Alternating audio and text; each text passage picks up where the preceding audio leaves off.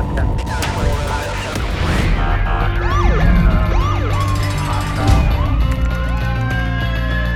training to be a street cop?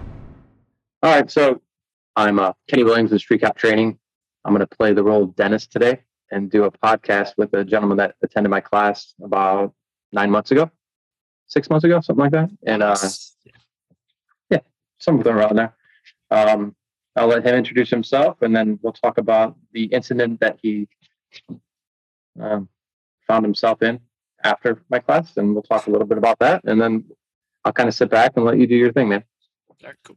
So for the time being, I'm just going to be referred to by my first name. I'm Tyler. I work for a sheriff's office down in Florida.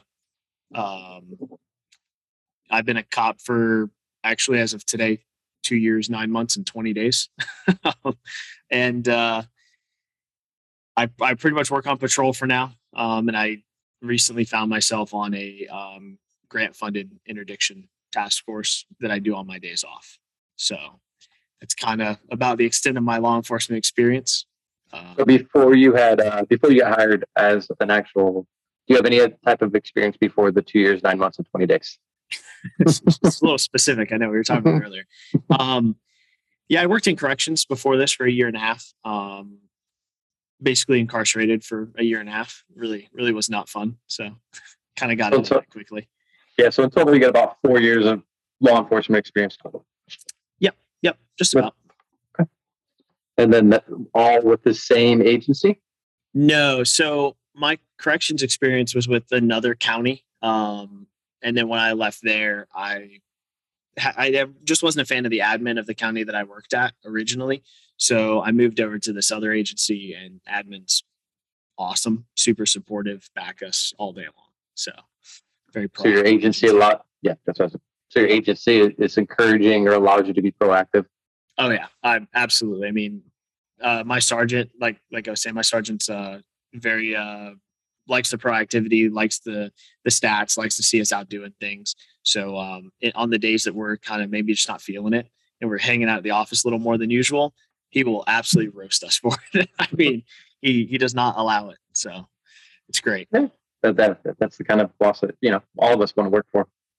I couldn't hope for anything better. I mean, I got really lucky with my first actual agency on the road. I mean, my sheriff is supportive. So it's pretty good.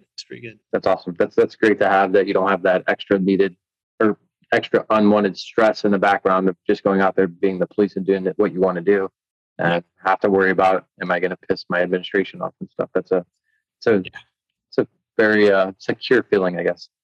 Yeah, it is. It really is. I mean, we're great. We're not out chasing cars 24/7 or anything like that. I mean, there's some counties in Florida that do that, but that's not really us. But as long as you can follow policy where we're at, you're pretty set. I mean, they're not going to come after you for too much. That's awesome. All right, so if you can talk a little bit about the size of your department and the area, maybe population, something in just vague terms, just to kind of give the audience an idea of. So we're a pretty large agency, and we're on the East Coast. Our agency, I believe, is just over somewhere in the realm of about 1,500 or so people between our corrections, because we run the jail at my county and we also run the road. So we're, I think, about 1,500 or more total. And then, so how many, like, on a given shift? Do you work 8s? Do you work 12s? Do you work 10s? So we work an 80-hour shift, or 80-hour week is our pay period. So we'll work 12s for the most part, and then one day of our paycheck we'll work an 8, so that we flex that day down to 50, 80 hours. I got you. And then, what is your minimum staffing, if you can approximately, and how many beats do you have? How many guys have a beat? That kind of stuff.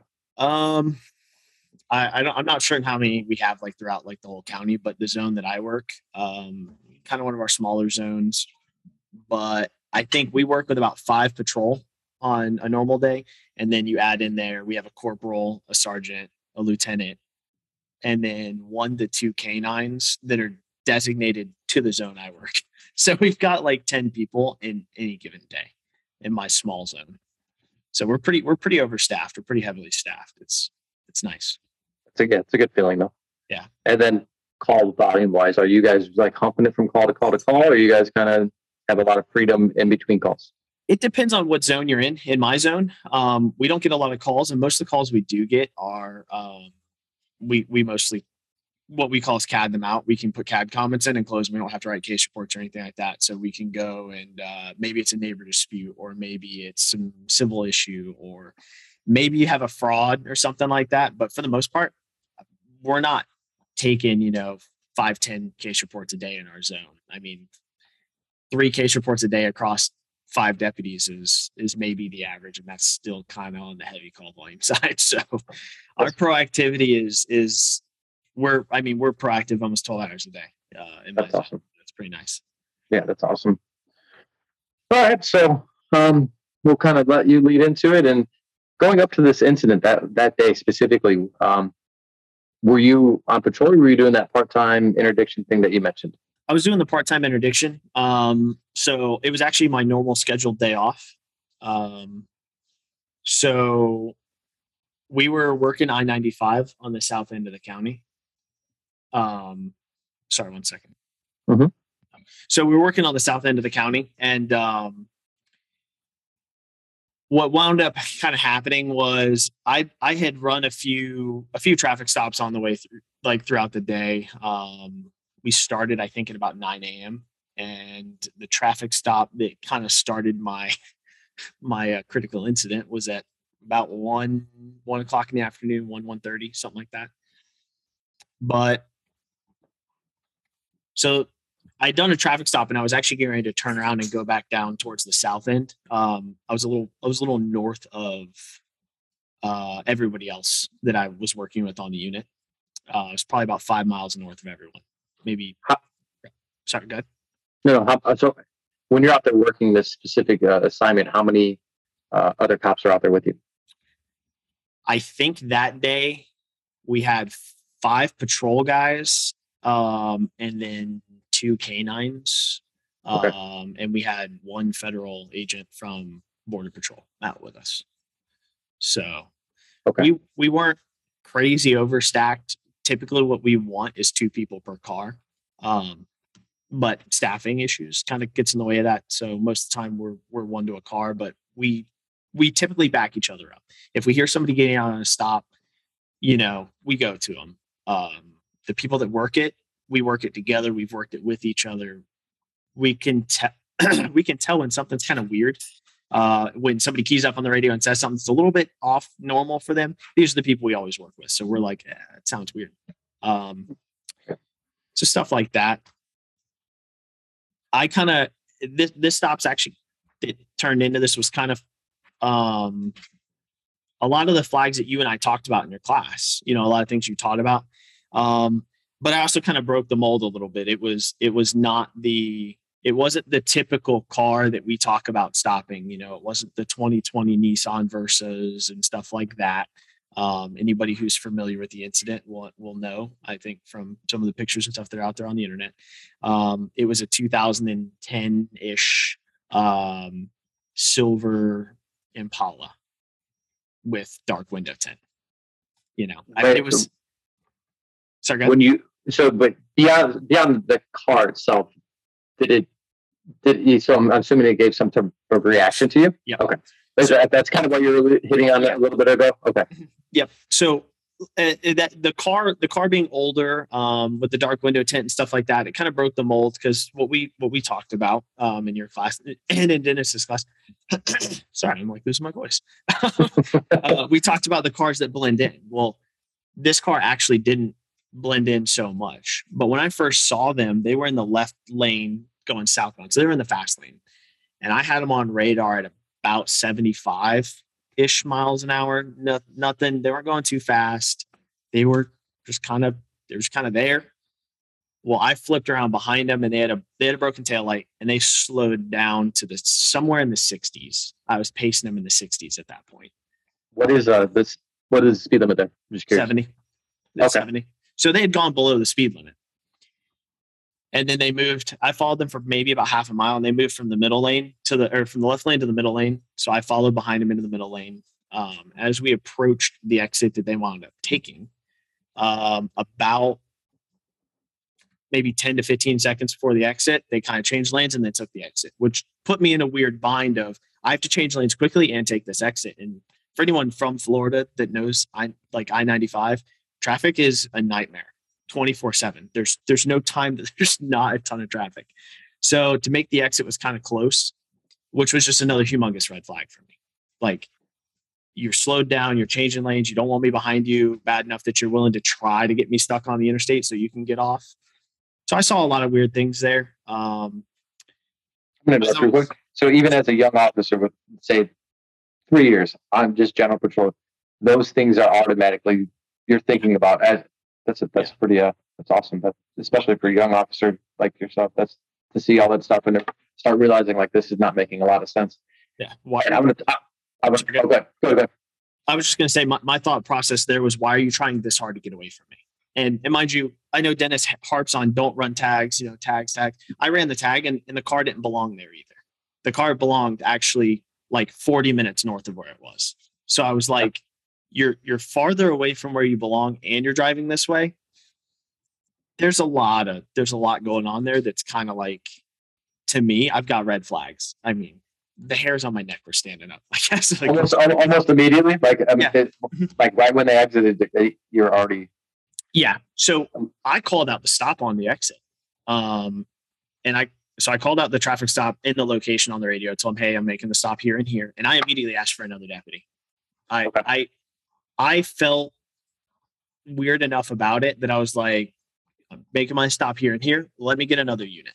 So I wanted somebody already headed to me for a couple of reasons. One, I knew I was really far north of everyone. So if it did turn out to be a good stop, or it turned out that I did need somebody, it's going to take them 10 minutes to get to me, give or take.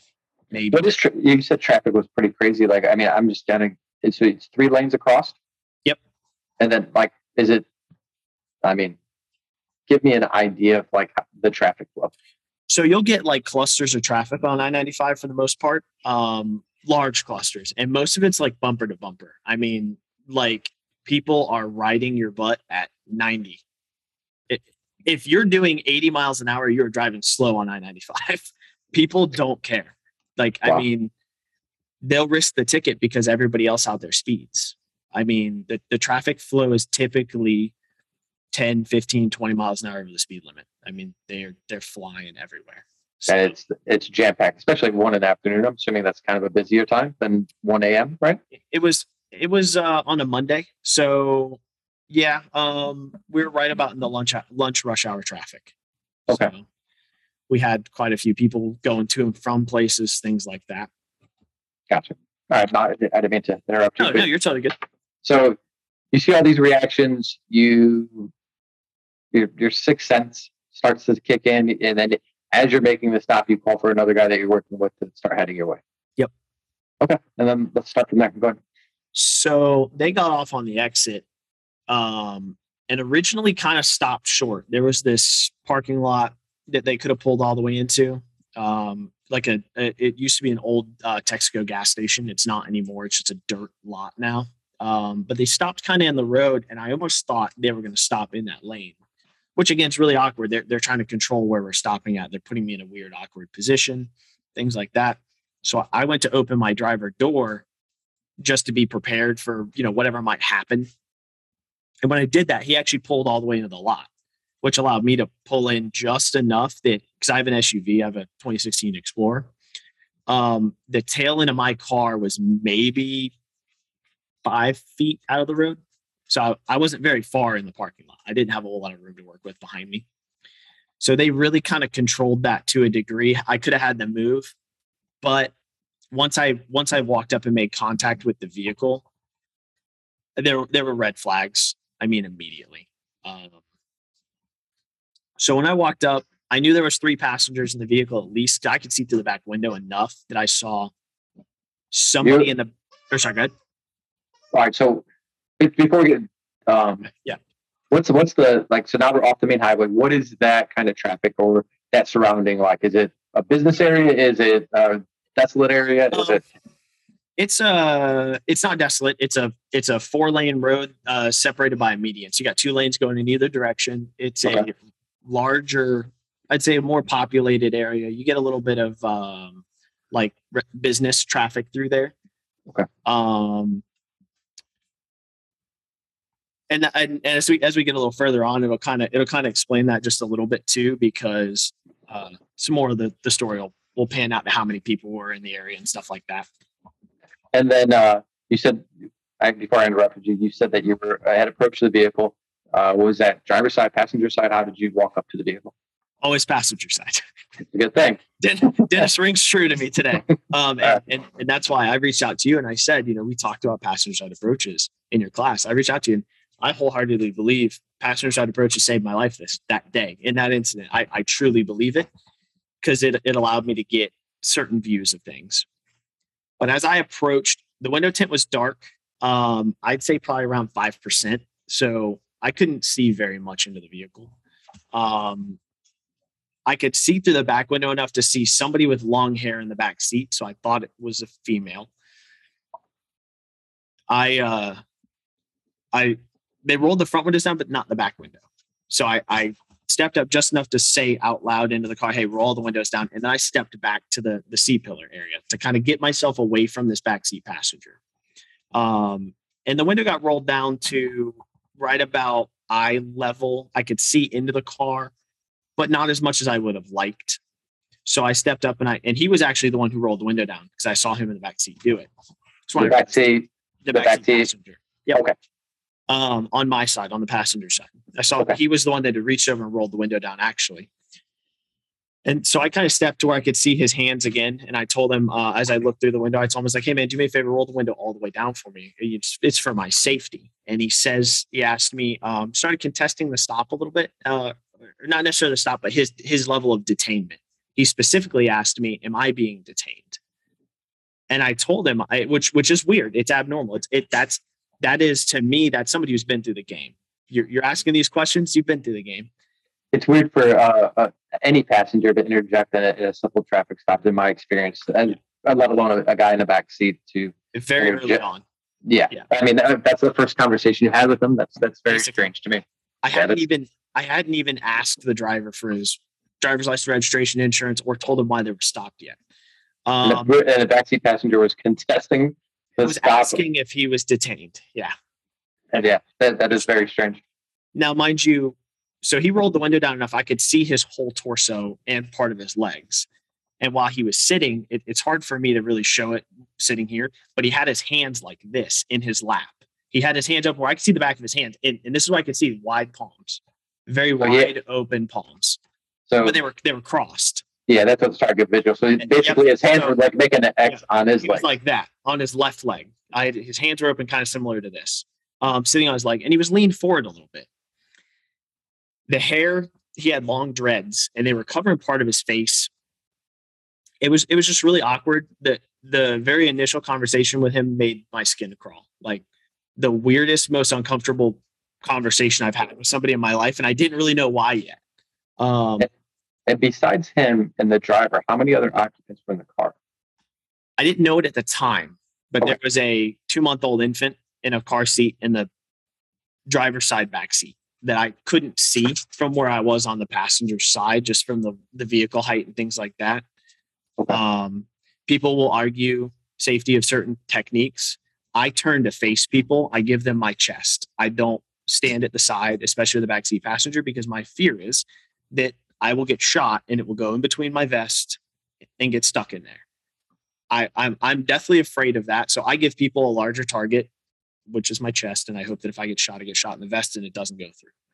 Yeah. I mean, just talking for maybe people that are listening to that, like a bulletproof vest, the most vulnerable side, the most vulnerable part is the sides where we kind of Velcro them together or however you fasten them. But that's the weakest part of those. So you have a 2-month-old, you have the rear seat passenger that's giving you the creeps. You have a driver, front seat passenger. Yep. I had a female on the front seat who, until I made contact with her, I didn't know this, but I had actually arrested her 2 weeks prior for driving with a suspended license. And so typically what I do on a traffic stop is I look young. I look very young. I can get away with a lot of things by looking as young as I do. Shocker to everybody. I'm almost 30 years old. That's good. You look good for your age, man. I would have thought you were like 23. No, I'm 28, so there's that. Nice. Well, good for your age, man. Yeah, it's a good hack for me. I like it. So I get away with a lot of stuff. So I typically play the ignorant cop. It's great. It for the most part downplays a lot of things. And I steal a page out of your book, but 9 times out of 10, I tell people, hey, listen, it's a basic traffic stop. I'm not here to write tickets. I just have to do a job, enforce traffic laws. As long as everything checks out, I'm give you a written warning. I mean, nothing more than a warning, no fine, no penalty, and send you on your way. Which is pretty much what I did there with him. And with everybody in the car, once he contested the stop, I told him, I said, listen, man, it's just a traffic stop for some dark window tint and a broken taillight, I believe is what I said to him. And I told him, I said, I just kind of need you to work with me a little bit for my safety. And I specifically told him verbatim, I said, with all the bullshit going on in society right now, I'm not getting shot today. A little bit of poetic justice in there, but he actually reaches up in an agreement and puts his fist out to fist bump me. That's the driver. No, the backseat passenger. Oh, wow. Okay. So this is now the second time on a traffic stop I fist bumped somebody. I fist bumped him back to make that connection of, hey, we have a rapport. Mind you, this guy's still giving me the creeps because the minute he fist bumps me, he puts his hands back just the way they were near his leg where I could see his hands the entire time. That's strange. Very weird. So I take the step forward to the B pillar where I've got the B pillar in front of me, but I can see all the occupants and what they're doing. The passenger is the one that's getting all the documents out of the car for me, the close female passenger. The female, okay. And I begin to ask if anyone has any ID in the car. The driver tells me he doesn't have an ID on him. The back seat passenger tells me he has no ID on him. And I didn't realize that I knew her, so I didn't even ask for her ID. I knew I took it when I took her to jail for driving with a suspended license. So I knew she didn't have ID. So you recognized her when you... Yep. Okay. As soon as I stepped up, I recognized her. Okay. At that moment, I started to kind of have the gears turn in my head of the jig's up. I can't play the dumb cop anymore. I've arrested somebody in this car. So at some point in time, I have to return to my vehicle to do what I need to do or pull the driver out to do what I need to do. And I have to leave her in order to not make things weird. So I was kind of in that vibe of if I pull her out by herself and not the driver, that's going to be weird, which will create red flags amongst the other two. And I'm just buying time right now. My whole plan. Sorry, good. Did you have a good rapport with her the last time you dealt with her, though? Even though you had jammed her up with this, you still had a good rapport with her. That's always a huge thing. I believe so. I was respectful to her the entire time. I had the ability to actually charge her with a felony for providing a false name to me, but I didn't. I just charged her with the suspended license thing. Tried to be respectful to her. Just tried to basically tell her, look, she had a ticket for it a couple days prior, and I played it off like, look, you got hemmed up a couple days ago and you didn't go to jail for it. Now you're still doing it. I can't help you there. You know what I mean? So I tried to play it off as like not being a jerk to her type of thing. And I was respectful to her the entire time. And you still cut her a break based on... Yeah. Could have charged her a felony, charged her a misdemeanor instead of a misdemeanor and a felony, stuff like that. So I got you one more question. So typically, when you give them that huge spiel about like, you're just going to get a warning and then you're just not going to be any penalty or anything along those lines, the normal average public, what kind of responses do you get during that situation?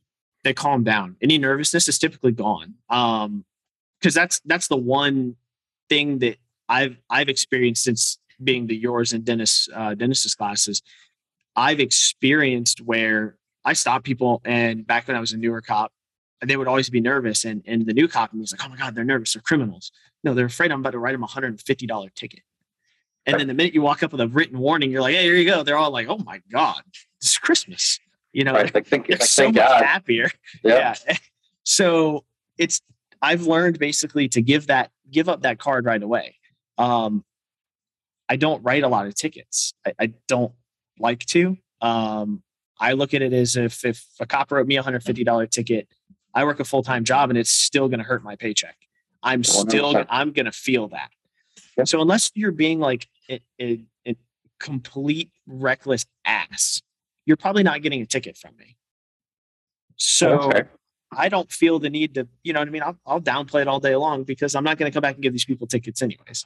Yeah, that's one thing that I would say. Like it for me, like if I say that I'm going to do something, I'm going to stick by my word. Like if I'm going to say like if your license is good, I'll just give you warning and you'll be on your way. I'm not going to go back then and get them all calm and then decide that whatever, like something changed my mind and now I'm making the ticket. I mean, Yeah. as a cop, and especially with her, you've just dealt with her twice in a matter of a couple of weeks. If you were that guy and you were to charge her with that felony and you stop her now, her demeanor to you is going to be completely different, and she's not going to trust a word that you say at that point.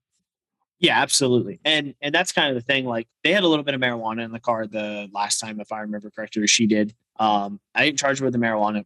We don't do that in Florida anymore. We're a medical marijuana state. So a lot of our state attorneys, I mean, some agencies still do, but a lot of our state attorneys won't touch it. Even if you field test it and it field test for marijuana, they're not going to waste their time on it. Their opinion is they have bigger fish. So is that only small amounts, like, or is that like if you come across a large amount, is that a different story? Like a large amount, I'm talking like pounds upon pounds. Pounds and pounds, different story. Okay, just we don't have to go into detail, but I'm just curious. Yeah, I took a half a pound out of a car for destruction one day. Okay, because they wouldn't have done anything with it. So it's kind of wild. But yeah, so I had a conversation with her before too, where I'd explained to her, hey, look, got a little bit of personal use in the car, not a big deal, whatever. Maybe it was just like a little bit of crumb type stuff in her backpack, things like that. Nothing really crazy. And I'm not going to scoop it up to try and charge somebody with it anyways, even if I could. Like that's just a waste of my time. Yeah, don't blame me. But so I tried to play it off to her like, I'm doing you this favor type thing, even though really I'm doing myself a favor kind of. But so I tried to have a rapport with her, and I was hoping that I had enough of a rapport with her from the last time that whatever was going to happen in that car wasn't really going to be bad like that. I guess if that made sense. Yeah. But so while talking to them, I was just basically trying to buy time for my backup. I had enough reasonable suspicion to extend the stop at that point, in my personal opinion. I got this guy who doesn't want to identify himself. I got a car with a bunch of people who have no IDs in it. And I got this guy who's just giving me the creeps the entire time. So I asked the driver for his name, and it's actually funny. He told me his name and I pretended like I didn't hear it, but I played it off. His first name started with a J. His last name was like Mike. So I was like, did this guy just tell me his name was like Mike Jordan or some bullshit? And I said it to the backseat passenger to be funny. And the guy kind of laughed. And I was like, okay, why? You know what I mean? He's laughing at some dumb, corny joke that really wasn't funny because he's trying to connect with me to that extent. So I'm thinking he's not the bad guy here. So I tell the driver, I'm like, look, man, all this traffic, all this stuff, I can't hear you. I'm having to come back here and give me your name. So I get him to meet me at the trunk of his car. Normally, so we have a system in Florida, we call it David. And what David is we can type your name and date of birth into it, and it's our driver's license database. So I can bring up a picture of you, your social, and every bit of information that's on your driver's license. Every car you've previously owned that's been registered to you, things like that. So normally I go to my car. If somebody doesn't have a driver's license, I'll bring them up in David and I'll verify who they are. All right, cool. You are this guy that you say you are. Well, we're issued work phones. And because of the level of creeps this guy was giving me, I didn't even want to get back in my car. So I brought my work phone out and I opened up David on my phone to verify who this guy was so I could stay in a position where I could watch the car and the driver and not put myself inside of a metal coffin. As the saying goes, your car is your metal coffin. If anything bad happens, you don't want to be inside of it. So correct. That's a pretty awesome system though. Like that's nice that you're able to do that and basically like improvise with the ability to still check stuff on a handheld device instead of sitting in your car to get that information. That's pretty awesome. Yeah, it's just a website. So we log into it. It's similar to like your NCIC, FCIC. It's very controlled. Requires password changes, things like that. You're not supposed to disseminate the information, yada, yada, all that good jazz. But since my work phone's a secure device, it's, in my opinion, viable use of it. That's how we went with it that day. I mean, tactically, that's Yeah. that's an amazing advantage to have. Absolutely. And even if you have just an identification card in Florida, I can run your ID cards through there too. So if you don't have a valid driver's license, but you have an ID card, I can check that as well. So anytime Florida issues basically an ID with when they take a photograph, it uploads into that system. Yep. Florida ID cards and Florida driver's license. The other cool thing is, side note, we can look up whether your license is suspended on there, when it was suspended, and then why it was, whether it was suspended for an unpaid citation, things like that. Because in Florida, I don't know about other states, but in Florida, it's an arrestable offense to drive knowingly on a suspended license. So the way we can verify that is it actually gives us the state statute when it's a financial obligation suspension on the website. It tells it right underneath, arrestable under such and such state statute. So amazing. It's like, it is a phenomenal database. It stores their old pictures and their new pictures as you get your driver's license updated. So it's pretty good. It's probably one of my favorites for just identifying somebody, verifying an ID. Mind you got twins, you got friends that look kind of alike and things like that, that'll give you their siblings information and kind of screw you over. But you get that kind of stuff. But he gives me his information. Totally normal. I verify who he was through David. I'm like, all right, great. This guy's who he says he is. Was there a lot of nervous with him when he was separated from the car or no? So I did get some nervous behaviors from him. I got some during the interview with him, the roadside interview with him. I asked him, hey, where are you guys headed? And he tells me, well, I got to be back at work over here in an hour and a half or in an hour or something like that. And I was like, well, you're 40 minutes from there and it's rush hour traffic right now. You ain't making it. Like, that's not happening. So I tell him, I'm like, all right, who's the guy in your back seat and why is he acting so weird? I mean, I was straight up about it. And he tells me, were you in earshot of the car at all? Oh, you're far enough. You're far enough away. I was far enough back that he shouldn't have been able to hear me with the traffic. So I was close to my car, but I park close to cars. That way I don't have no man's land in between. Again, there's two sides of every opinion, but we were close. We were kind of in between both cars, but closer to mine. Okay. Got two cars running. I got traffic from I-95 just next to us and the traffic from the road we're on. So I didn't think he could have really heard me. But so I'm talking to him and I'm like, hey, who's this guy in your backseat? Why is he acting weird? Why is he acting the way he's acting? And the guy tells me, I don't know who he is. Well, that's weird. He's in your car. I mean, now mind you, we all know we deal with the average people every day that hang out with scrotes that put people in their car. They don't know who they are. I get it. Or maybe they know him by a street name and not a real name. But he tells me straight up, I don't know who he is. And I said, what do you mean? He's in the car with you. And then his response to me was, well, he was in the car when I got in the car. That's a very weird statement. To me, I even said to him, I was like, guy, you're driving the car. What do you mean he was in the car when you got in the car? You're driving. Well, later on, that I realized she was driving originally, but he didn't want to snitch on her for driving because she had no license. Yeah. So I started to get that vibe after a minute, and I asked him where they're going, but he says, hey, we're going right up the road here. Okay, well, let's right up the road here. Where are you going? He says, I don't know. I'm taking him up here to drop him off. And then I'm headed back to work. So you don't know where you're going? Nope. He's going to tell me when we get there. Okay, that's weird. Now I'm understanding this guy in the backseat is controlling this. He's controlling this driving. Like, that's odd to me. So there's like a lot of flags there in that kind of case. At this point, my backup deputy I was pulling up.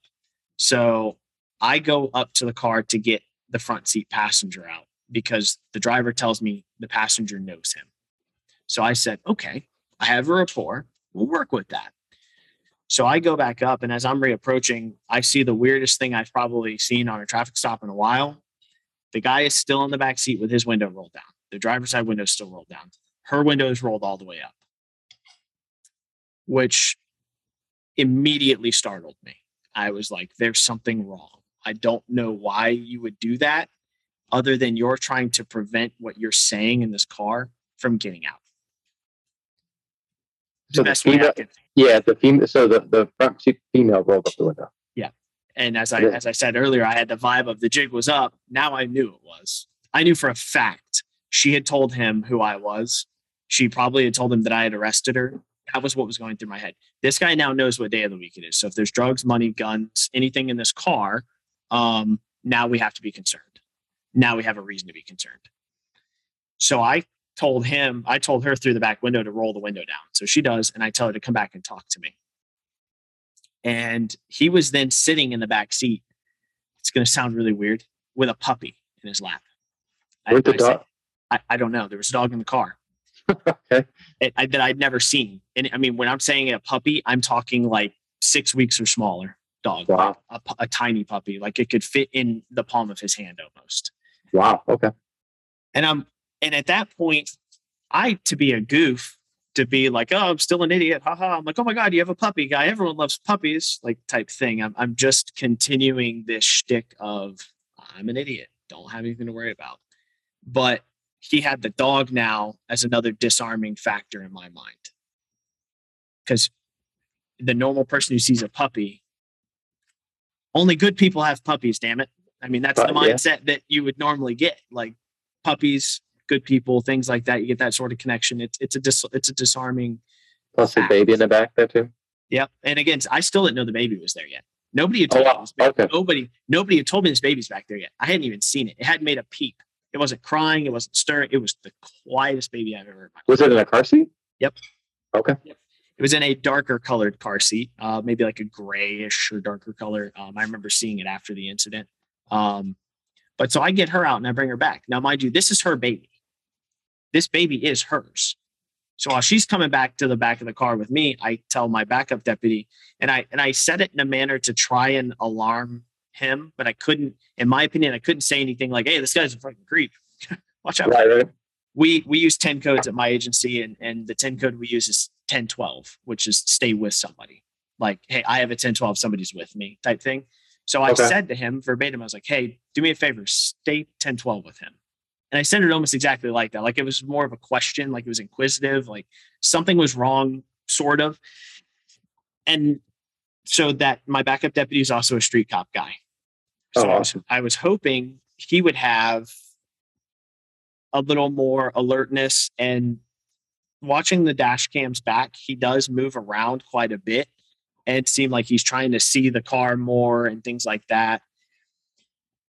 From watching the video, what I've seen too, he engaged the subject, talking about everything besides like just to make casual conversations and try to be relatable to the subject in the back seat. He laughs, he jokes, he talks about having kids. Yeah, so he has something like, and that goes a long way. I think if you have someone that is planning to do something negative to someone and you let them know in advance that you have kids or you have a wife or something, like most people don't want to take a dad away from their kids. Like, and unless you're like a complete psychopath, like that's a huge thing that I noticed when your partner was talking to him. Yeah. One question about your partner. So how much time on the job does he have? He's worked for another agency for a couple of years, but he's worked with our agency for just over a year, I believe. He's got military experience and stuff like that too. So he's not just some goof that fell off the street that day. Him and I had actually worked together very little ourselves. That was actually, I think, only our second day working together. Wow.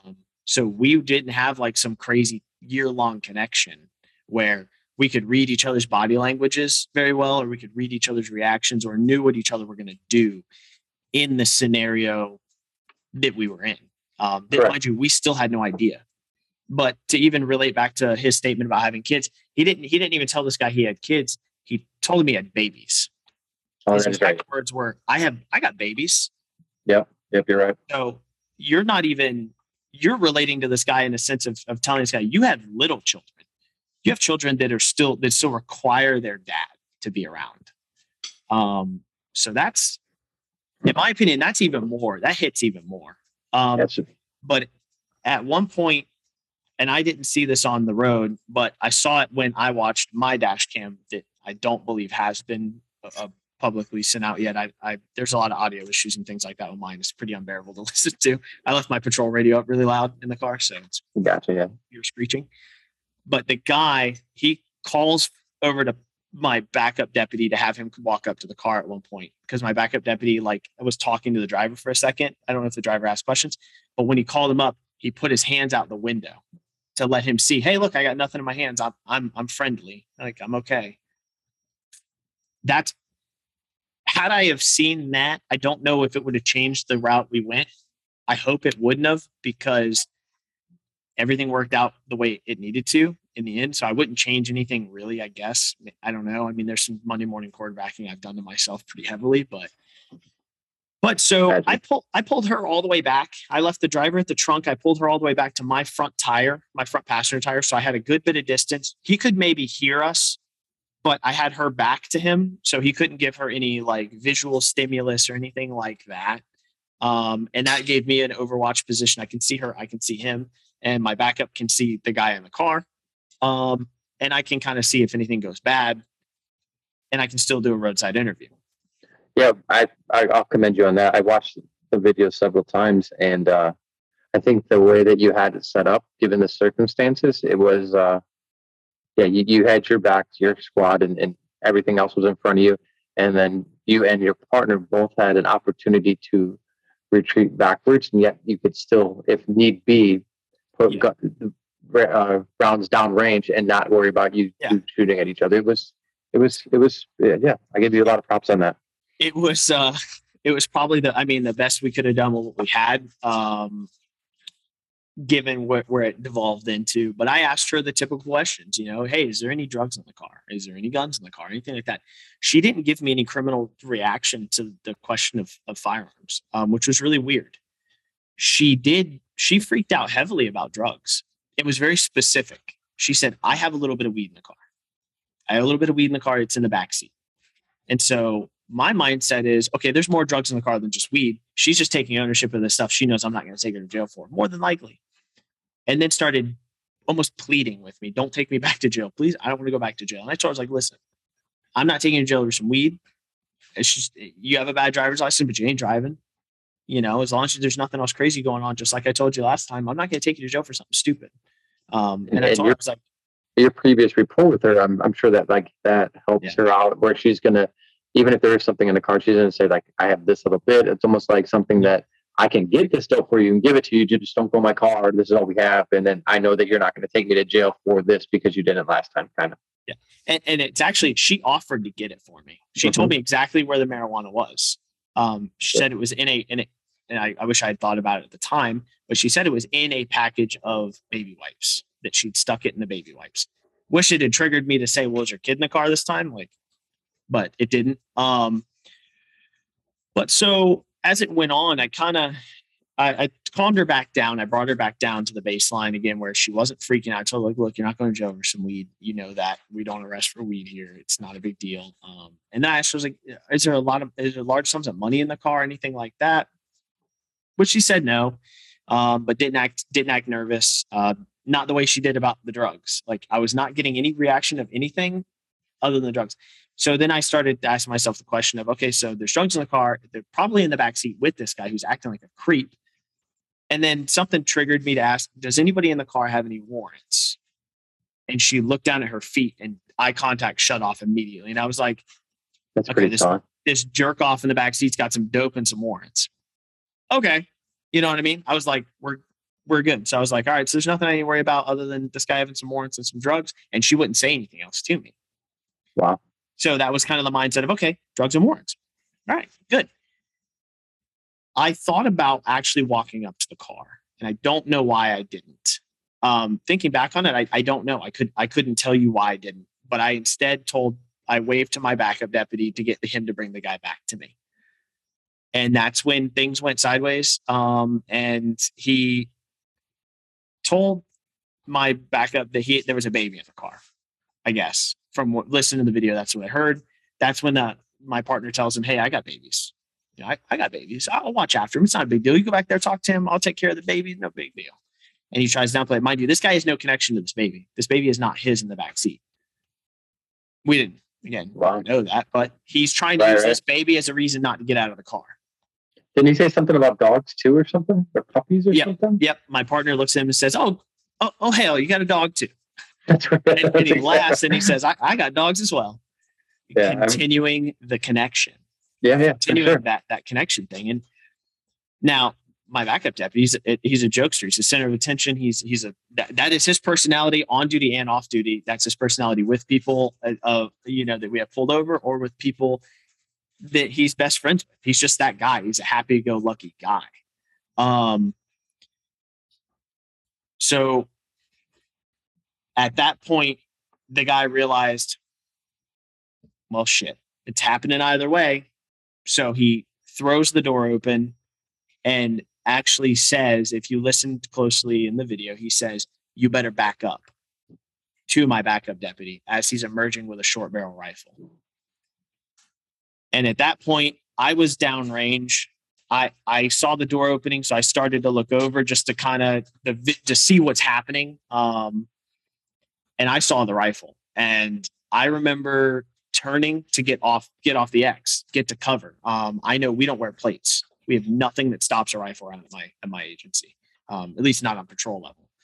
So my thought process was, I need to get to cover, and we need to handle business at this point. Like it is what it is. But I remember the thought in my mind was, this isn't real life. Like, this isn't actually happening. It was almost like a weird out of body experience for me for a second. I can only imagine. I have been asked why I worded it that way, why I felt that way, and my best response was, I was living every cop's worst nightmare. Like that is every cop's worst nightmare. Not only are we in a situation that we tried our best to be ready for it as best as possible, but you're never ready for a guy to emerge from a backseat with a short barrel rifle shooting 223 rounds at you.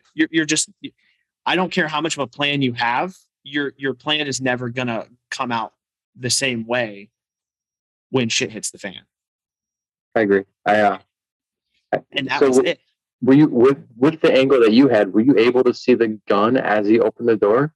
No, I couldn't see the gun until he was almost completely out of the car. The gun came out before him, as best as I remember. So he came out and swung to the right to get out of the car. And as he swung to the right, I saw the gun coming up.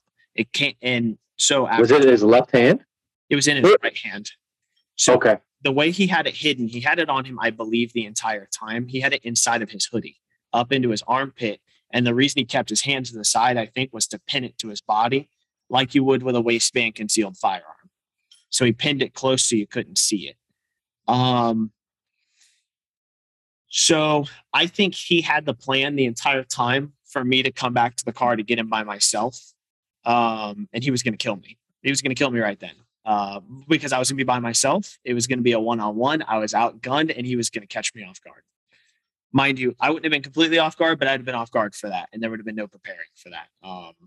Yeah, I mean, that's I'm sorry. Yeah, you can't do a pistol and a rifle fight. Like you were automatically at a disadvantage. When you talk about the out of body experience, was it more like a slow motion type thing, where were things moving so fast, but yet you could see them in a slow motion type?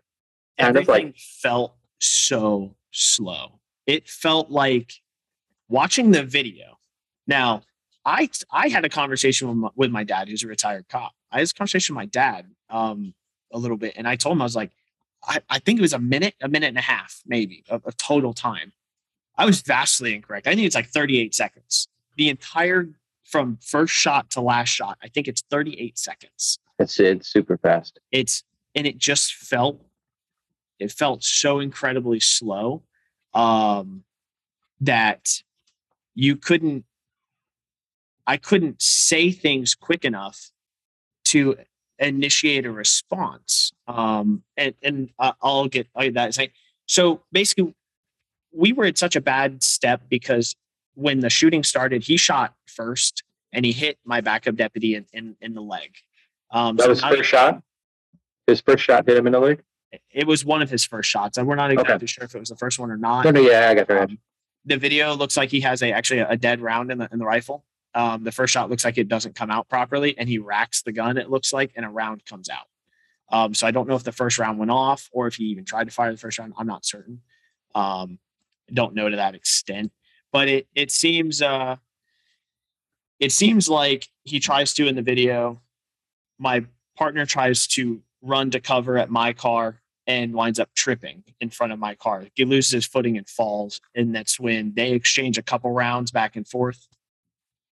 Our cameras and our microphones don't pick up the audio well enough of his rifle.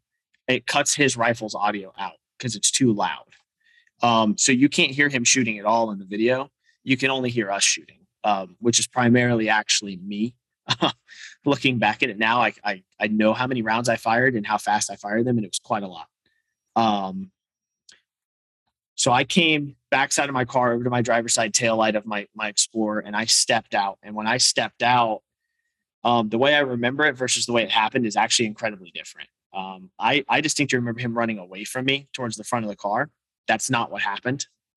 So in the stress of it, my brain was filling in blanks, which is wild. It's wild how much watching my video now, I see how much is so different. But we exchanged gunfire at the left-hand side of my car and the driver's side of his car, shooting from basically car to car. I don't know what the average length of a car is, but that's about the distance we were as 2 car lengths, shooting at each other. Now, my backup was on the ground. So he's hitting the leg and he's trying to get to cover. I shot the entire first magazine out of my gun, which is 16 rounds of 9mm, in a matter of seconds. He was hitting.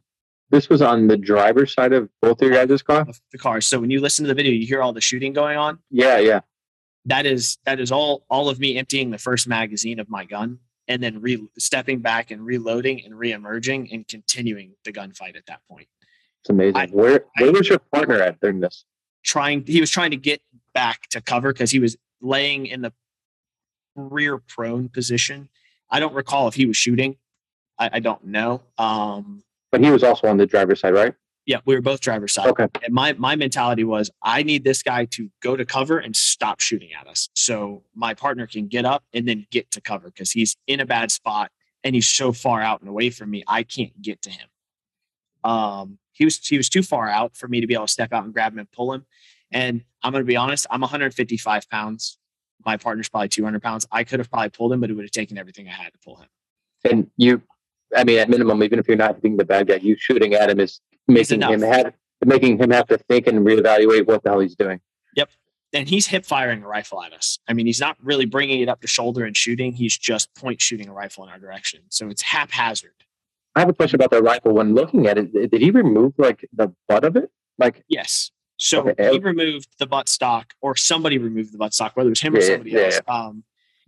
And to make it into a AR pistol. So it's not a short barrel rifle, which makes it legally able to be owned per the ATF standards. Mind you, he's a convicted felon in possession of a firearm that's also stolen. So I don't really know if we care at this point, but hey. Right. Yeah. It's a weird, he wants to abide by the ATF rules. Gotcha. But so he's just haphazardly shooting this rifle at us. Mind you, the female that I was with had run in that direction into the street to get cover. And the driver had run off to the side of the vehicle out into the wilderness, 75 yards away. So during this gunfight, the other thought process that's in my brain is, I don't know where these two went. I mean, I'm focused on him, but I don't know who else is here. I don't know what else is here. I don't know what else is going on. I just have to deal with one threat at a time. We're very lucky she didn't shoot me in the back. I mean, we're very lucky she didn't go physically hands-on with me when he got out of the car, because I would have had to have handled that fight. Yeah. I've been asked the question of why didn't I draw my gun and just shoot him while he was dealing with my partner. And my thought process was, I have a partner downrange. I have the driver downrange. I have her downrange. And she's close enough to me that if I pulled my gun out and punched out and start shooting, she's close enough that she could have become a physical altercation over the control of my gun. Wait, but all right, let's go back. I think you did everything great. And yeah. Was someone questioning you or just asking? Just asking. Okay, I was like, if someone's questioning you, that's unacceptable by 100 times. So all right, let's I'm fine with that. Yeah, so just asking questions and trying to learn. And so I'm one of these people that I will Monday morning quarterback myself to no end. Right. I've watched my video probably 1,000 or more times in a matter of, I think it's been out for 10 days. I've probably watched that video 1,000 times. I've watched it, I think the first day I probably watched it 200 times the first night, just on repeat. Just what could I have done differently? How could I have prevented this other deputy from being hurt?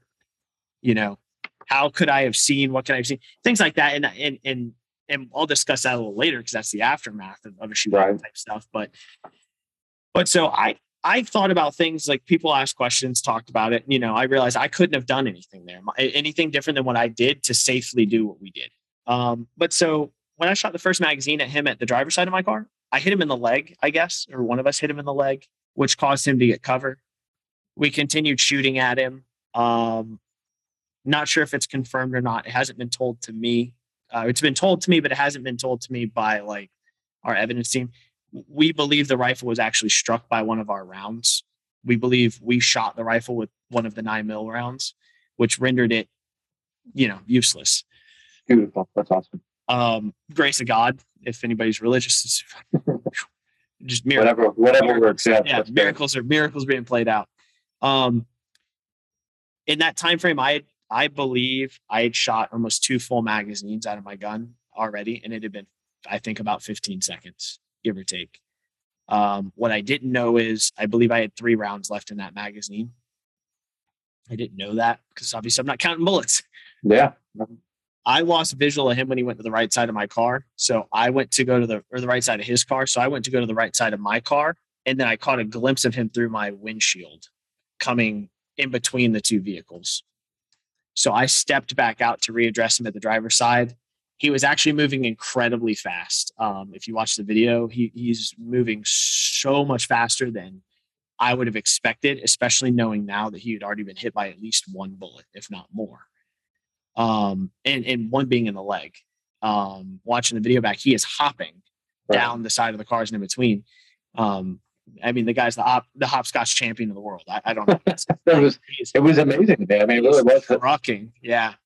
And to not be beyond just a hopping, not to be like phased by I don't see a lot of people that are shot in the leg that are still trying to address that threat. Most people would retreat and run away or something. I wouldn't think that they would continue in that fight. It's crazy.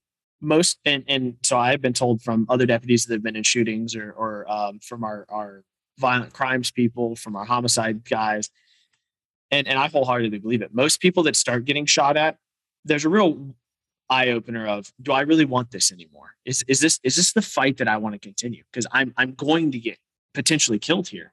And most people would up and say, okay, I'm done. But then even further, he had been shot and he still continued the fight.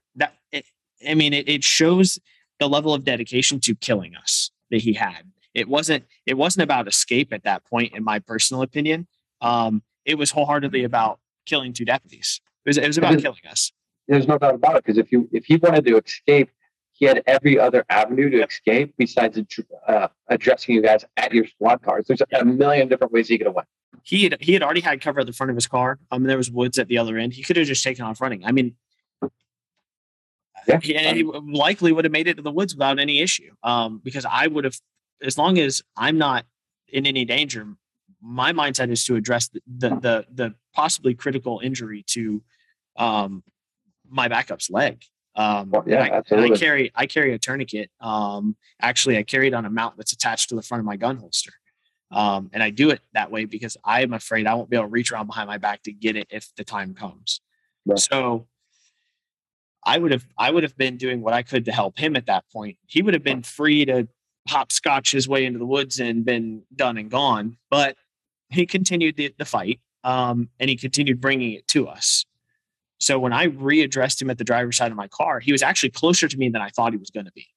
So if you listen in the video, I fired 3 rounds pretty rapidly. And we have, my agency carries a different gun than most any other agency.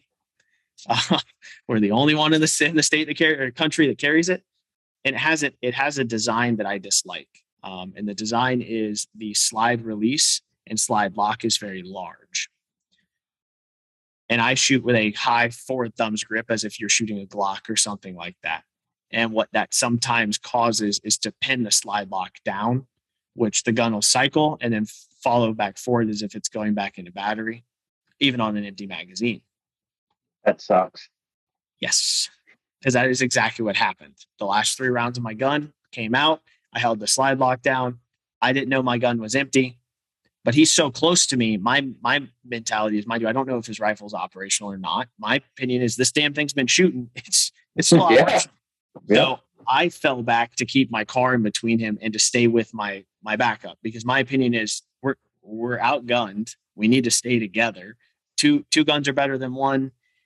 So when I came in between the two cars, it's actually weird. Our cameras are wide angled, so I look way closer to him than I am. And a couple people have asked that question to me of, it looks like he's shooting very close to my head, but he's really not. I'm probably about 3 feet to his left. If you watch the shell casings in the video, they're almost hitting me in the head. I'm so close. I'm like so far away from him. When I came around the car, he was shooting. And I believe the shooter had doubled back around to the front end of my patrol car. So I turned to address that. As I turned, I saw a glimpse of him run through my two back windows. I saw him run the other way. So I start turning to readdress him. And this is where it really sets in that things are running a lot slower in my brain than what's actually happening. I tried to tell my backup, hey, behind you. But if you watch in the video, it doesn't come out until it's essentially too late. So he comes around the back of the car and he hits my partner over the head with the rifle at that point. And I recall him coming down forward with the rifle as if he's drawing down on me. As he's doing this, if you watch the video, I punch out, I take a really aggressive shooting stance, and I pull the trigger, and you can even see it. I dump the muzzle of the gun. The muzzle of the gun dips down because I pulled the trigger, but there's no bang. The loudest sound in the world is when your gun goes click when it's not supposed to. Yeah. So I couldn't tell if it was a malfunction, an empty mag, or anything. I dropped the mag out of the gun and I ran for cover. And as I'm running for cover, I'm reaching down to function the slide. I think I told you earlier, I spoke to a police academy just the other day about this. And I think the one thing somebody asked me was, how afraid was I? Can I describe it? And I said, in that exact moment right there, I know you can actually freeze frame it. I'm running around the front of the car. And in my mind, I remember thinking, I'm going to die right now because I don't have a gun. I remember that being my thought. He's going to, pardon the way I'm going to say it, but I remember thinking he's going to fucking kill me right here, right now. And there's nothing I can do to stop it. And you can actually tell in the video because as I'm racking the slide back to clear any malfunction, I close my eyes and I flinch. I bring my right shoulder up to my face and I close my eyes. I'm running around the car and I'm racking the slide. Because I wholeheartedly believed I was going to hear bang, and then that was it. It was over for me at that point. So at that time, you thought that he was actually drawing down on Yes. you. Okay, I got you. But in reality, he was actually going to the ground to attempt to bludgeon my partner to death with the rifle. Psycho. Yeah. I ran the complete circle of the car, and in that time, I pulled the last magazine of my mag pouch out, shoved it in my gun, racked the gun, and came around the driver's side of the car to readdress the threat. And they were laying on the ground, both of them, as if he was laying on his right hand shoulder and my partner was laying on his left hand shoulder, facing one another. And were they like physically fighting at that moment? Yes. Yeah, they were physically fighting. My partner was fighting over control of the rifle. He had his hand around the handguard and his other hand looked like it was pushing the barrel away from his face. And they were probably about a full human's arm length away from each other. So they were still pretty close. And I remember thinking, holy shit, I'm going to watch him point blank my partner in the face. Like I'm going to watch him smoke this guy in a second. So my only option in that point was to finish this fight, to eliminate the threat. I wholeheartedly I believe even now, I only remember shooting 6 rounds. A lot of people talk about it as the mag dump. I don't remember that. I remembered 6 rounds, and actually I thought my gun malfunctioned because I thought I limp wristed or something to cause it to like not rock the slide all the way back and carry another round in, because I believe my gun malfunctioned. I don't remember the slide locking back. But in the video, I come up on him and I shoot out the entire magazine at what I believe starts at about 7 feet and closing in. I shoot the whole magazine out, and then I can tell immediately that threat is no longer a threat. And I begin scanning for other threats. I actually immediately pick her up across the street and the other guy up downrange, but she's in the street with her hands up. So I realized I don't have any ammo left in my gun. I drop my magazine on the ground. I realize there's nothing in my pouch.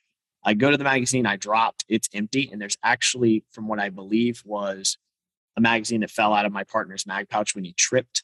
And I picked it up, stuck it in my gun, loaded my gun, and continued work. I mean, and that consisted of giving my backup a tourniquet, handcuffing her because she was close enough, and then calling the driver back to the scene so he could be detained. And while he was getting detained, or before they got there to detain him, she told me that her baby was in the back seat.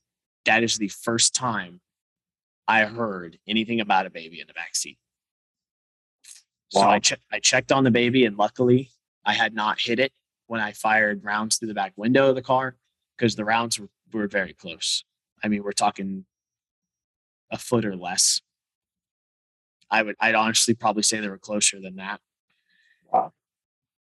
So, I mean, that's the gist of the shooting. I would like to commend you though. I mean, I don't know if I mean, that whole incident to take place, you having less than 4 years on the job, and for you to handle yourself the way that you did, and there's guys that have 30 years on the job that wouldn't do as well as you did. So I first and foremost want to commend you, even and your partner as well. Like, you guys are fucking heroes. You did an amazing job. Yeah. So if anyone ever says anything different, they're pretty full of shit. Your sheriff, he's I don't even know him, but I love the guy. Like, he's that's what we all need everywhere. He calls me regularly and checks up on me. That's, I like I told you a couple before we started this. He called me 2 days ago, and we're 23 days in, or 24 days in since the shooting, and he has called me probably 15 times. I actually took a trip up after my shooting. I took a trip up to visit my family. They live up north in Tennessee. And I took a trip up there to visit them because, I mean, obviously my parents are a disaster. I called my sergeant because he was like the only person I trusted on scene. I called him on scene, sitting in the car, or sitting in another deputy's car, and said, "Hey, I was just in a shooting. I need you. And I need he's actually one of my best friends. I told him, I was like, I need you to bring my best friend down here, who's another deputy who works for us." And then I immediately called my fiance, who we had found out 3 weeks before the shooting that she was pregnant. So yikes on that. yeah. Because there was a news helicopter on scene already. I mean, within 10 minutes of it being over, there's a news helicopter already there. They were already up in the air, I assume. So I knew it was going to be out fast. And she knew where I was working that day. So she was either going to know it was me or think it was me. And that's stress she doesn't need while being pregnant. Yeah, no doubt, man. I called her, and I remember the exact words I said to her on the phone was, "Hey, babe, I've been in a shooting. I'm okay. I'm not going to the hospital. There's another deputy involved. He is hurt, but he is going to be okay. I have command staff on scene. I can't say much else. I will call you as soon as I can." I couldn't go into grave detail because I was in a car that was audio recorded at the time. And my biggest advice, the advice that was given to me, is for anybody that's been involved in shooting, or you realize you've just been involved in one, shut up. Don't say anything to anyone. Keep your mouth shut, because you're going to remember things, like I was explaining before, that are so vastly different than what actually happened. Yeah, I've never been involved in this situation, but to see, like, just to hear you talk about the huge difference from what you thought was going on to when you watch the video, and it's completely not completely different, but it's vastly different from what you exactly remember. I remembered him pointing the gun at me, but I don't. I mean, that was. I don't know if that was right, if it was wrong, if it was indifferent. But that's what I remembered. I remembered him running up the passenger side or the driver's side of his car, but that's not what happened. I remember when he ran down the front of my car and his car. I don't remember him cutting in between the cars, really. It's weird. It's more so coming back now, a month later. But at the time, I didn't remember it that way. It was weird. So it changes. It changes in your memory. I don't remember shooting almost. If I did shoot 3 full magazines, that means I shot 46 rounds in 38 seconds with 2 reloads. 2 That's mag changes insane. in 46 rounds in 38 to 48 seconds, roughly. It's more than a round a second. That's impressive, even if you're not putting rounds on target, just to get that many rounds off and in a controlled environment, not even with accuracy, just shoot that many rounds that fast is pretty amazing. We hit him several times. I know that. We hit him more than 15 times. I will say that. So Good. he was hit quite a few times. The one thing I actually forgot to say is the female passenger told me that he was on Molly at one point while I was talking to her. So I don't know if the drugs correlate to how much he was able to handle and continue moving and doing those things. I don't know enough about. I'm not a doctor. I'll just cut it out there. I'm not a doctor, so I don't know. But it felt like he was pretty unstoppable. It felt like some of those shots I fired, the 3 at the back of my car, felt like there's no possible way they could have missed at the range they would have been at. I mean, the guy was just continuing on like a machine. It felt like It was the video was absolutely insane. So yeah, let's decompress a little bit, and then absolutely. let's just talk about it a little bit. So I heard that you said that your dad was a cop. Yeah. My dad was a 25-year cop in Florida. Okay. He's been there, done that kind of guy, proactive like me. And now he lives in Tennessee. Yep, retired and went off to nowhere land to live in the mountains by himself and have very few neighbors. So yeah, that's a nice retirement. It's always the dream. So prior to you being the police, guns, like, was that like a hobby of yours, or did you not? Okay. Yeah, I grew up shooting. Yeah, so that makes more sense to me just based on seeing the video. And then before we even talk about some pros, cons, and pre and post training type stuff, your dad had having a dad as in law enforcement. Do you think you were more prepared for something like this, just having that, like growing up with that environment, like knowing that this is always a possibility, than just having 4 years on the job knowing it's a possibility? No, I was delusional. I'll be straight with it. I was delusional. I thought it would never be me. I mean, I think we all do that, though. We all think that. We all hear that. We all hear that percentage. 3% of cops. 3% of cops get in shootings or less, or something like that. And I think in today's society, it's more than that. I don't know for certain. I haven't looked the statistic up. I will definitely say I used to think that statistic was 3% of cops. That can't be me. Yeah, I think a lot of us have that mindset. Chance that'll never be me. Now, mind you, a lot of things I did was very proactive. A lot of traffic stops, a lot of making contact with people walking down the street, riding bicycles in our area, things like that. I've arrested, I think I told you my first large arrest, I arrested a guy with 133 grams of fentanyl and a bunch of cocaine and weed. And I think a totality of the drug weight to combine was almost right around a quarter kilo. That's amazing. I felt like if I was going to get in a shooting, it should have been there. I mean, Jesus, these guys had $40,000 worth of dope in the car, and they just didn't put up any fight. They went in handcuffs compliantly for the most part. I mean, one of them was a little bit of a jerk, but I went through my career skirting by, never getting in anything. I mean, I've been in some crazy fights. I got in a foot pursuit with a guy that was twice my two and a half times my body weight, and got in a physical fight with him and wasn't winning. He's like 6'4", 300 pounds. I mean, and I've skirted by of not getting hurt in these cases. I tased that guy and took him into custody by myself before my backup arrived. I've been lucky. So I think the problem was that I'd been so lucky, I'd almost become complacent. I mean, based on the video, it doesn't look like there was much complacency involved in neither of you guys. Not there. The traffic stop before that, I was complacent because I pulled her over. She was like this old lady, kind of. I say old lady. Sorry for anyone listening. She's probably in her 50s. She's an older lady. Yeah, she's very respectful. I know it's not the stop I want, so I'm just waiting for the stop to be done. Like I'm waiting to kind of be like, all right, yeah, great. Hey, let's see you later. You know what I mean? I'm complacent on it. And then my very next stop, I'm in a shooting. Yeah. And how much time was in between that? 5 minutes, 6 minutes? 3 minutes Gosh, or less. crazy. Minutes. I mean, we're talking single digit minutes. The one thing I'll say is me and my buddy, the guy who came down to sit with me with my shooting, me and him had talked the night before on the phone. He works night shift. I work days now. And I was going home. He was coming in, and we were talking on the phone about actually a very similar scenario. What we would do if somebody presented a gun to us on a traffic stop, and it was like, oh shit, what do I do?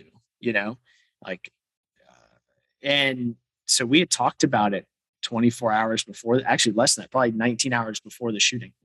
That's We crazy. had that conversation of, well, this is what I do. This would be my plan. I do X, Y, and Z. None of that, none of that, literally none of it happened. And, you know, we all think we're the best in the world. We all think we're, you know, Wyatt Earp of the common generation, but it really goes out the window pretty quick. And, you know, I sit at my house and I drive my fiance absolutely insane. I do dry fires. I draw my gun consistently. I do mag change drills at home because I can't afford to shoot because bullets are so damn expensive. That's true. I sit there and I work with what I have. Do you think that helped you tremendously during this? I think doing that's probably the reason that I had no issues with mag changes, which is a very common issue. And I mean, at least that's what we're told. It's a common issue in shootings. Your fine motor skills go, and then the one thing that requires fine motor skills is reloading your gun. You know, I've heard countless stories of cops that get killed with an empty gun, and that scares the shit out of me. So that's why I do it. I sit at home and I'm like, I have to be able to do this under stress. So I need my body to know what it needs to do. We all should be very we should. I mean, yes, it should scare us all, but we all should be very mindful of that. And that's something that I think that you know, cops dying with an empty gun, that'd be next to like drowning, like knowing that you just had to swim to right here to get air. Yep. I couldn't imagine like looking at my gun, knowing it's empty, and knowing that that's going to be the last thing I see. That I think we all should be. To hell, yeah, I couldn't imagine, man. That's a feeling. It's a feeling knowing I just heard my gun go click, and I know it's not going to go bang until I finish what I have to do. And there's a time limit on that. And knowing that at any moment in time, if this guy's gun does go off, it's a chance that that's it. That's a, I think the way you explain it is drowning is right there. I mean, yeah, like if I could just get to right here, I can get a breath of air, I can live like a little bit more. I just need a little more. Yeah. So I have my own opinion on this, and I'll tell you mine. But you are a good communicator. You and your partner are both. Do you think that there's anything that you could have done to communicate your way out of that? No, I completely agree. I don't see a way out of that situation where he doesn't do what he does. I don't see it. No, I could see it being worse if you guys were not as didn't have the ability to communicate from the get-go. Like if you guys were dicks or something, I almost wonder if it would have happened from the get-go. But you guys were able to talk about it, and like with that car, you were able to talk with the occupants, and you weren't an asshole, you weren't abrasive, and that probably prolonged the incident from happening and gave you better odds. But I don't think that there was a way out of that traffic stop without that guy doing what he did. No, I don't think so either. And it's actually something I thought about with it. Had she have told me there was a gun in the car, had she have told me this guy's plan, because I wholeheartedly believe this is a plan from the get-go. You know, I thought to myself, had I have known, could I have gotten my patrol rifle out of my front seat? Could I have gotten out a long gun and set it up like a felony traffic stop, and we could have called him back to us or waited for more deputies, things like that. But I still think he'd have come out doing what he was going to do because with his history, with his criminal history, he was going to prison probably for the rest of his life. I mean, there was no way that we were going to see him walking around as a free man, at least for the rest of my career, which is 26 more years. I don't think we were going to see him again anytime soon. And I think he knew that. Especially with the drugs that in his system too, he's probably not thinking that. I mean, either way, he's not thinking rationally, but I'm sure that didn't help him try to have any rational thought at that point. Yeah. And I truly think he had made the decision of back to the old movie of we're handling court in the streets. You know, Yeah. either I'm dying or I'm leaving here. It's no in between, and he really forced that. Unfortunately, he kind of made that a very real thing. So So it's wild, but did the other occupants cooperate with anything afterwards, or are they? Do you think yeah. that they had any knowledge that this was going to take place, or do you think that it was more an impulse decision on him? If you can talk about that, I don't know if you can or can't. No, I don't know. As of right now, I can't say much about what the criminal case is. They cooperated with me completely on scene, though. When I called them back to the scene, they came back to the scene. Mind you, I don't know if that had something to do with watching me just shoot somebody and then pointing a gun at them too. So I don't know if that was part of it or if they were just. I'm sure that had some. Yeah, I mean, either way, it worked out. Little persuasive, maybe, but Yeah. but yeah, they came back. She compliantly handcuffed. She didn't give me any issues. There was really not a lot there, like in the sense of combativeness.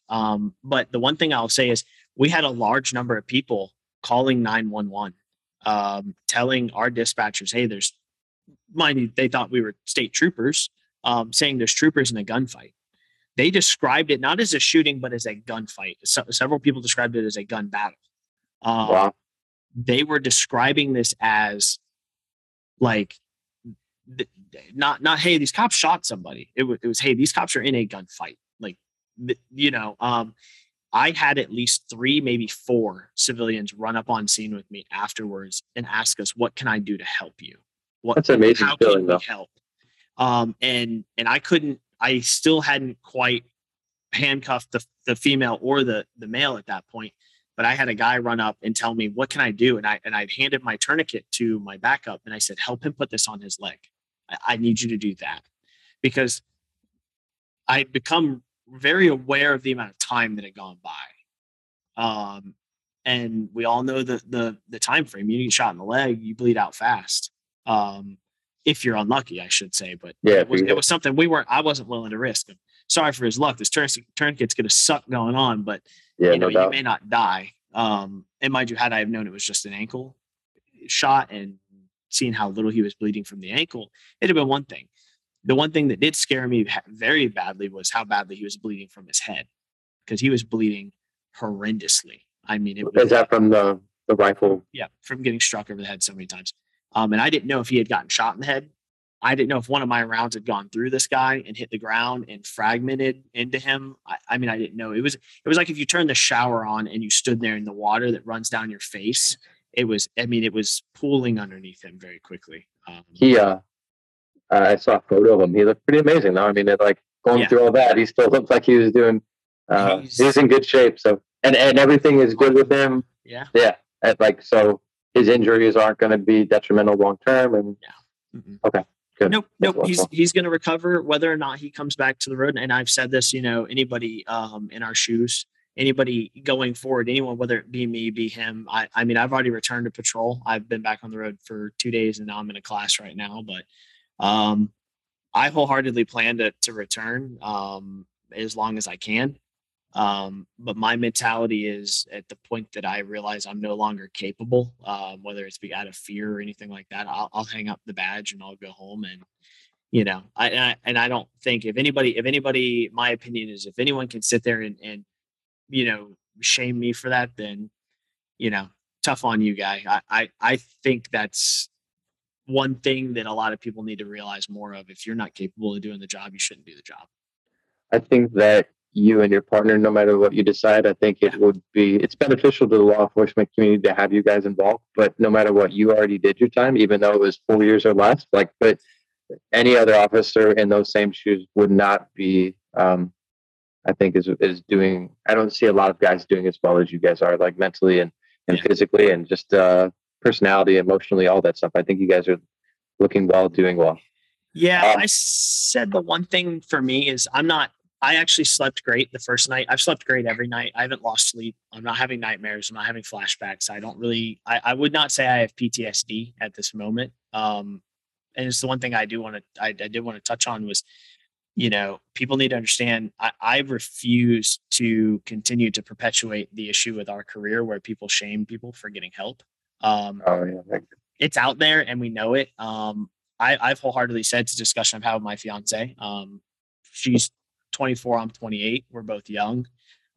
There's a very good chance in 6 years, 6 months, hell, 6 days, I could have some form of PTSD. I refuse to be that cop that doesn't get help because I want to look like the bigger man. And then I come home and I ruin my marriage, or Yep. my kid that's on the way. I torment my kid because I have some crazy issues. So my thing is, if anyone that goes through this, or anyone who's been through this, or anyone who's in these shoes, it's not shameful to get help. It's not. And you No, shouldn't be ashamed of it. I completely agree, and I think that with the stuff that Dennis is doing with Street Cop, partnering with some of the amazing doctors that he has, I think that is the right step. I know I've been a cop for I'll start my 15th year in October, and I've never been in an incident like that, but I've had an incident that I feel comfortable talking with now. That I had someone die that I was dealing with, and it messed with me. He was a younger gentleman, and it messed with me for a long time. And um, I at the time I was approaching certain people within my agency, and I wasn't getting anything. They were literally like telling me the same stuff, like tough enough, blah blah blah. And thank God I have a buddy that is a clinical doctor, and he's a psychologist, and I was able to talk to him. And I think that the ability to, for me personally, what helped me a lot was me having the ability to talk about the incident and talk about it and feel comfortable talking about it, and then I'm not thinking about it.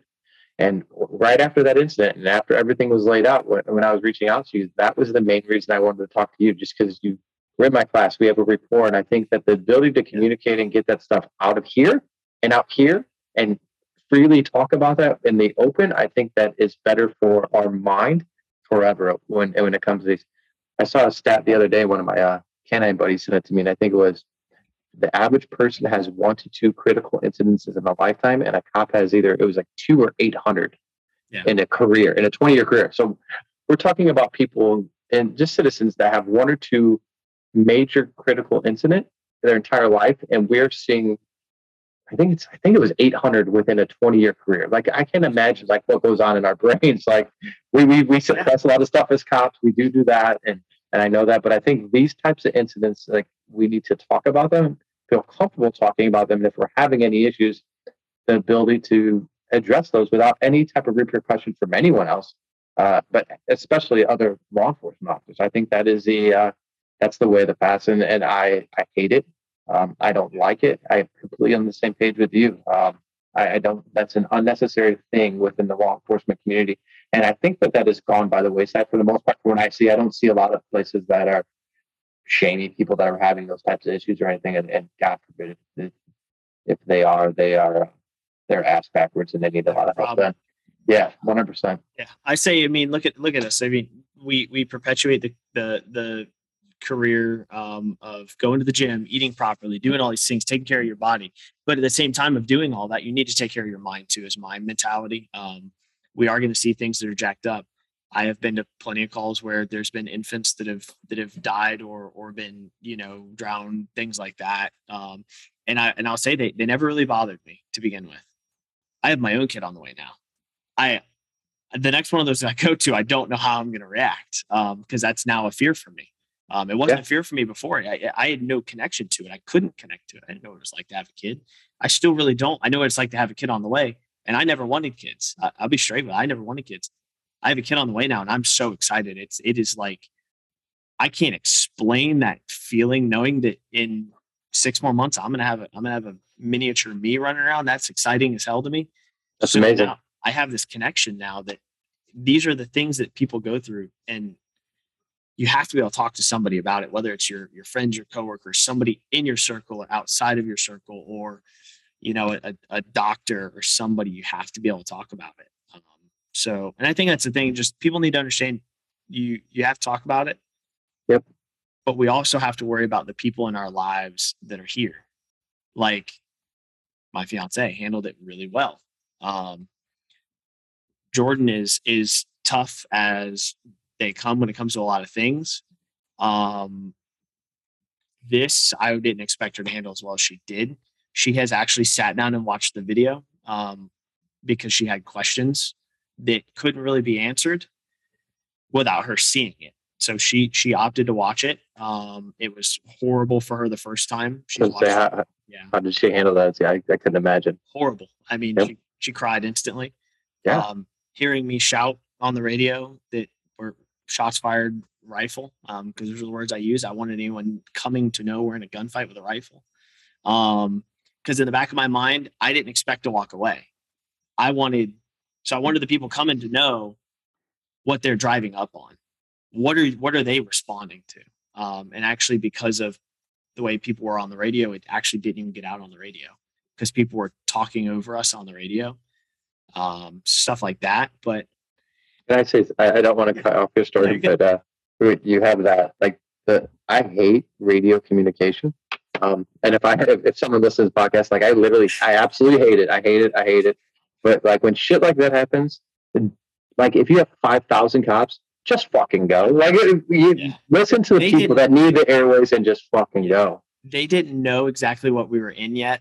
I had actually keyed up on the radio. I just did a quick key up to try and, mind you, I didn't think to hit our red button, our 1024s, we call it our panic button. Mandela, yeah. I didn't think to hit that button. So I hit a quick key up, just thinking, dispatch is about to hear a shitload of gunshots. She'll know what's going on, but I don't know if it didn't come through properly. So she actually asked us to repeat our traffic, and we were in the middle of. I couldn't key up, so I tried to then respond, but it was over maybe 10 seconds later.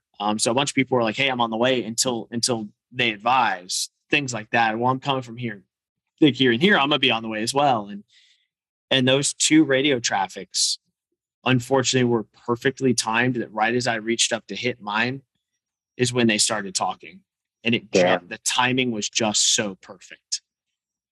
So that's frustrating though. Like that's your lifeline, and I guess I get it. They just hear a click and they don't know what the fuck's going on, and everyone's saying that's a little different. Yeah, I thought maybe you got out that their shots were fired and everyone's talking. I'm like, let's go back to Fonse though, real quick if you don't mind. I didn't want to interrupt you, but no, you're good. And how is she now with everything? Like, she's better.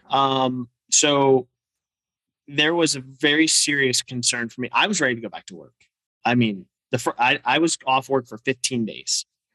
So for anybody in our career that you guys, I'm sure the same way I am, I like to have a schedule.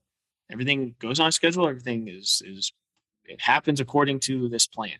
So when the plan got pulled out from under me like a rug, I was like, okay, what do I do now? Like, I'm not being told where to be, when to be there. They gave me a gun. They didn't give me a car. I'm like, what am I supposed to do, guy? Like, I don't know. So I'm waiting to get this interview done, and my interview doesn't happen until not that coming Thursday, but the following Thursday. My interview didn't happen for 11 days or something like that. It was actually really, really long. So until my interview happened, we couldn't do anything else. So I went to my interview, and then I had to wait till the next Tuesday to go to my psych eval to then have to go to the range and qualify. We tried to get it all crammed into that Tuesday so that I could go back to work that Wednesday. So I was so ready to go back to work. And that's all I could think about was, oh my God, I need to get back. I have to get my schedule back and all these things. Mind you, I was kind of worried in the back of my mind of what's going to happen the first day I put that green uniform back on. For her, not for me, but for her. I mean, I was worried about me too. Like, oh shit, when I get in my patrol car, what's going to happen? How am I going to feel driving down the road in a patrol car again? And mind you, I was getting the same patrol car back. He never shot my patrol car. That's crazy. It's wild. Yeah. I was getting my same car back too, which kind of almost made it even weirder for me. I'm getting back in the exact same car I was just in 15 days ago that I was just in a shooting with. Like, it was such a weird thing for me. But it actually turned out to be fine for me. But I was worried about her. My first day back, I didn't have my patrol car. So I feel bad for her. I had to wake her up and have her ride with me to work in our personal vehicle so I could get dropped off to be driven up to pick up my patrol car because we couldn't get it in time to get it to my house and things like that. So I think that was good for her. She had to ride me for 45 minutes on the way to work. because I live a little ways out of zone, and so it wasn't like a, all right, honey, I'm ready for work, bye, and just walk out the door and that's it. She rode me for 45 minutes. We talked um, the whole time. We got there and we separated our ways, did our goodbye, hugs, kiss, and went on our way. And then the next day I went to work, I was leaving from the house, and that day was a little different. Um, so I think she's going to have a more fear, and that's something that I have to. That's understandable. Yeah, that's understandable.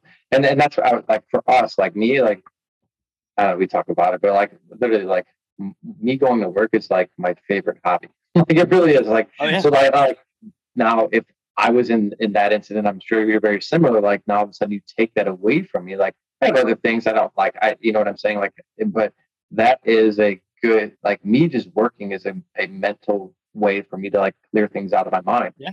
But then when I look at your wife or your fiance, I'm mistaken.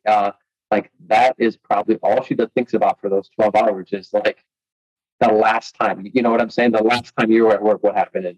And I think that as guys and as cops, we kind of suppress that. And I'm sure that it's different for her where she can't do that. Like the mentality is just different. Yeah. No, she's actually really great. I mean, even for the first portion of us talking, she was sitting here with me for a little bit. She's moved on to do other things now, but she sat here for a little bit just to kind of be kind of there to hear the conversation, hear where things were going and stuff like that. We used to watch officer involved shooting videos and talk about them and stuff like that. She can't watch them now. She has openly said, I was watching one actually on the couch last night. I was just kind of watching it just to see things, learn things, pick things up. And I'm an idiot. I looked at her. I was like, went to say something about it. She's like, I can't watch that now. Not after yours. And I was like, that's fair. I understand. But we're so used to, we talk about work. We talk about work all the time. I talk about my job. She talks about her job. We try to stay connected for that portion when we first get home. We share what happened that day. I mean, there's some stuff I don't share. Obviously, that just is what it is. But we share for the most part everything. Like I try to keep the more horrible details away. That way she doesn't worry. But and then we're like the type that we sit on the couch and binge watch movies together and stuff like that. I mean, it's just that's who we are. So now it almost makes me not want to talk about work with her because I don't want to add the stress, So it's weird. It's going to change the dynamic of people's lives. Not about it. But I think that I think in time that ability for you to communicate with her just about the day and maybe not like the like so then maybe maybe she'll be able to come back to it, be like, okay, this is a once, knock on wood, once in a lifetime fucking thing, and we're back to the normal things where he's finding dope and guns and everything goes very smoothly, like you know what I'm saying. And then weird thing, yeah, of course, it's all good. We're almost done. I have I talked about your dad and your little bit of your background. We talked about post, how you're dealing with it. Is there any like training wise, like did the academy help you out? Is there anything like anything along those lines that you think that prepared you for that day, or that you could have done differently to prepare yourself for that day or that incident?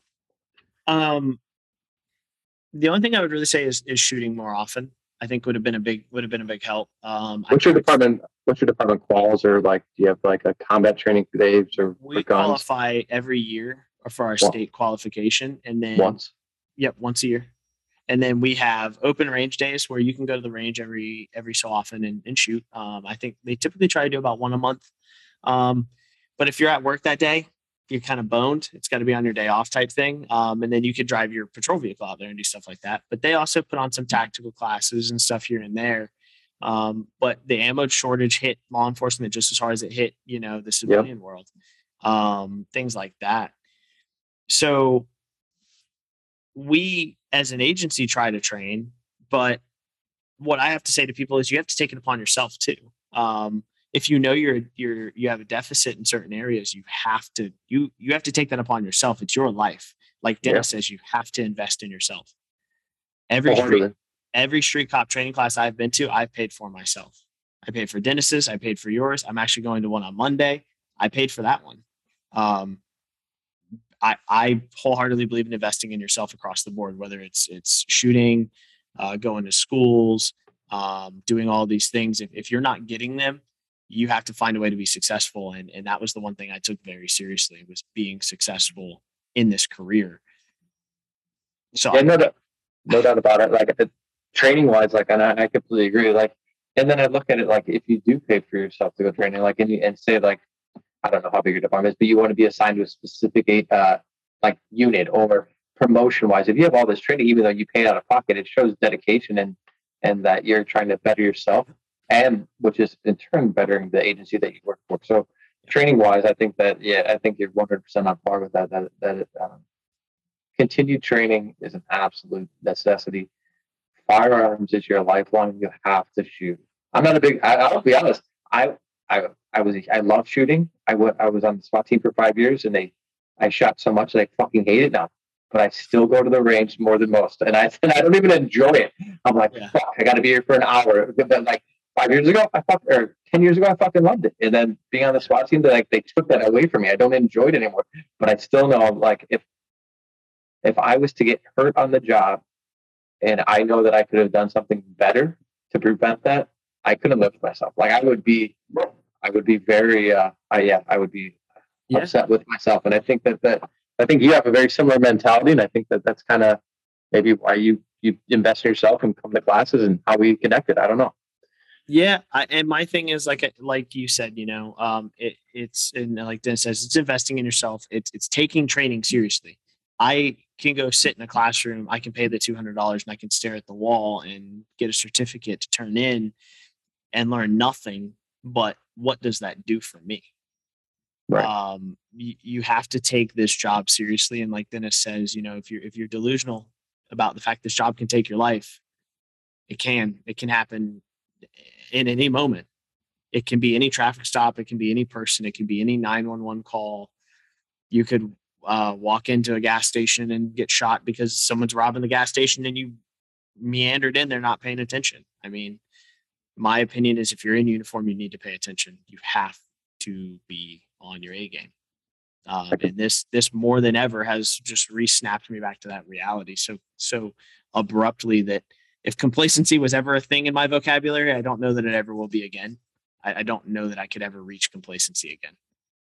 No, and yeah, but that's understandable, and hopefully everyone listening doesn't have to go through that incident to understand how complacency can get you in a very bad situation. Yeah.